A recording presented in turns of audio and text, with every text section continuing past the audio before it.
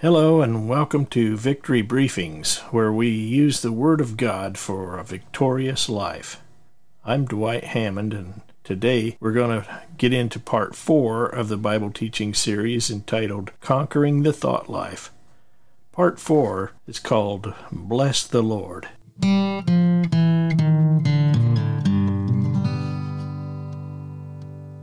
The soul contains the mind, will, and emotions. So your thought process takes place in your soul, and you decide what to think or say.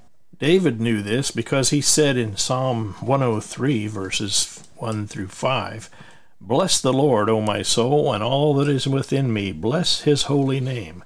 Bless the Lord, O my soul, and forget none of his benefits, who pardons or forgives all your iniquities, who heals all your diseases, who redeems your life from the pit, who crowns you with loving kindness and compassion, who satisfies your years or your life with good things, so that your youth is renewed like the eagle." David spoke to his soul and commanded it to bless the Lord. Self-talk is important. Sometimes we need to tell our minds what to think. In her book, Divine Medicine for Divine Health, my wife writes, "When you don't feel like praising the Lord and thanking Him for your healing, you need to give yourself a good talking to. Tell your soul, your mind, will, and emotions to get with it." She was saying, same as saying, you need to remind yourself to be in control of your thoughts and words. Praise God. You can get Deb's book on our website. It's on the download page. You should go and get it. Many places in Psalms tells us to bless the Lord or thank the Lord. The Bible tells us to praise the Lord, and we need to remind ourselves to praise the Lord. Paul encouraged us to bless the Lord in Ephesians 1:3, "Blessed be the God and Father of our Lord Jesus Christ, who has blessed us with all spiritual blessings," his benefits again, "in heavenly places in Christ." The word blessed in this scripture literally means to speak well of someone, or to bless, to thank or invoke a good hope upon, to prosper another person or thing with a word. Paul often blessed the Lord in his letters to fellow believers, and we will bless the Lord because he has blessed us. When we realize what God has done for us, it's easy to decide to magnify his name and speak good things about him. His benefits include salvation and healing. Let me read Luke 5:20 and 21 to you. "And when he saw their faith, he said to him, Man, thy sins are forgiven thee." In verse 21, "And the scribes and the Pharisees began to reason, saying, Who is this which speaketh blasphemies? Who can forgive sins but God alone?" Have you ever wondered why in Luke chapter 5, when the paralytic was lowered down through the roof, that the scribes and Pharisees freaked out when Jesus forgave the man of his sins? Well, back in Psalm 103:3 is a good example. The Hebrew word salak, I don't know, I think that's how I pronounce it. I don't know how you pronounce it, but salak, a Hebrew word, says it was translated to forgive or pardon. And it's used 46 times in the Old Testament, and every time it is God doing the forgiving. This word is never used to depict a man forgiving anyone else. These scribes knew the scriptures pretty well, and this explains their shock when they heard Jesus say, "Your sins are forgiven." They responded, "Who can forgive sin but God alone?" in verse 5:21 of Luke. It's interesting to me that forgiveness and healing are here in the same verse, just the same as it is in Psalm 103, verse 3 that we read.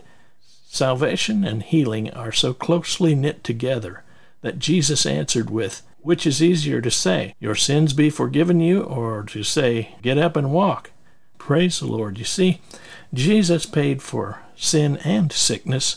All his benefits come with redemption. It is his will to heal you. The Lord would no more put sickness on us than he would cause us to sin. See 1 Peter 2:24. Here's another scripture that includes both physical healing and spiritual salvation. We bless the Lord and forget none of his benefits. Amen.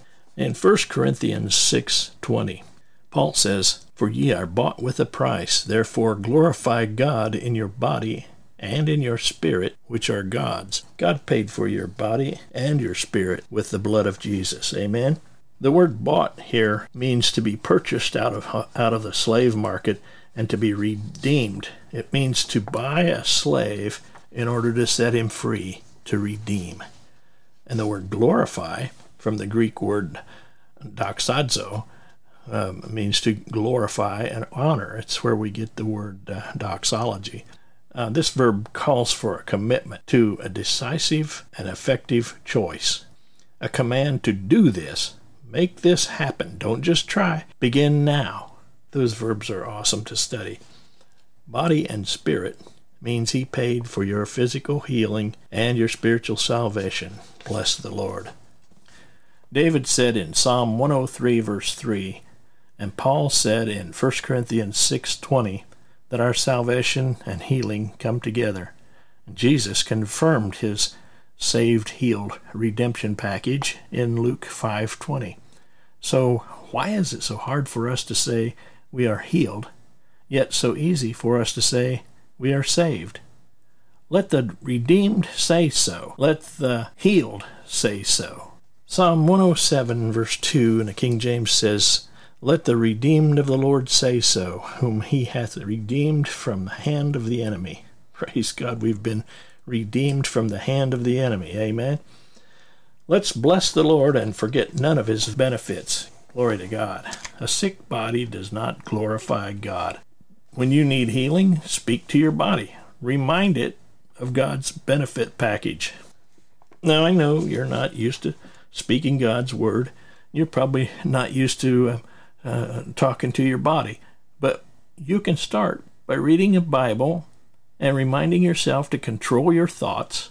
We need to tell ourselves what to say. That's why I include a proclamation or prayer in these messages. Use those words like ammunition against the enemy's fiery darts. Begin by blessing the Lord and thank him for all your benefits of salvation that includes healing. Praise the Lord. Now here's the proclamation or declaration for you today.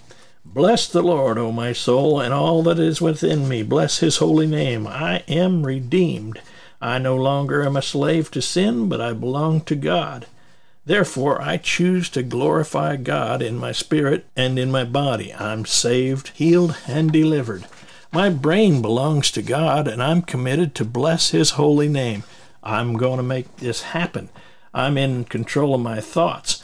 I bless the Lord in Jesus' name, and I remember all his blessings. Pain and sickness, you leave my body now. I'm redeemed. Bless the Lord. Glorify and honor God in your thoughts and words and actions today in Jesus' name. Thanks for listening today. Learning that we can tell ourselves to bless the Lord is a great part of conquering the thought life. I hope you will replay this message until it's grounded in your heart. Next time I'll talk about girding up the loins of your mind. The world is full of turmoil. Things are not getting better these last days. Situations around us are becoming more stressful day by day.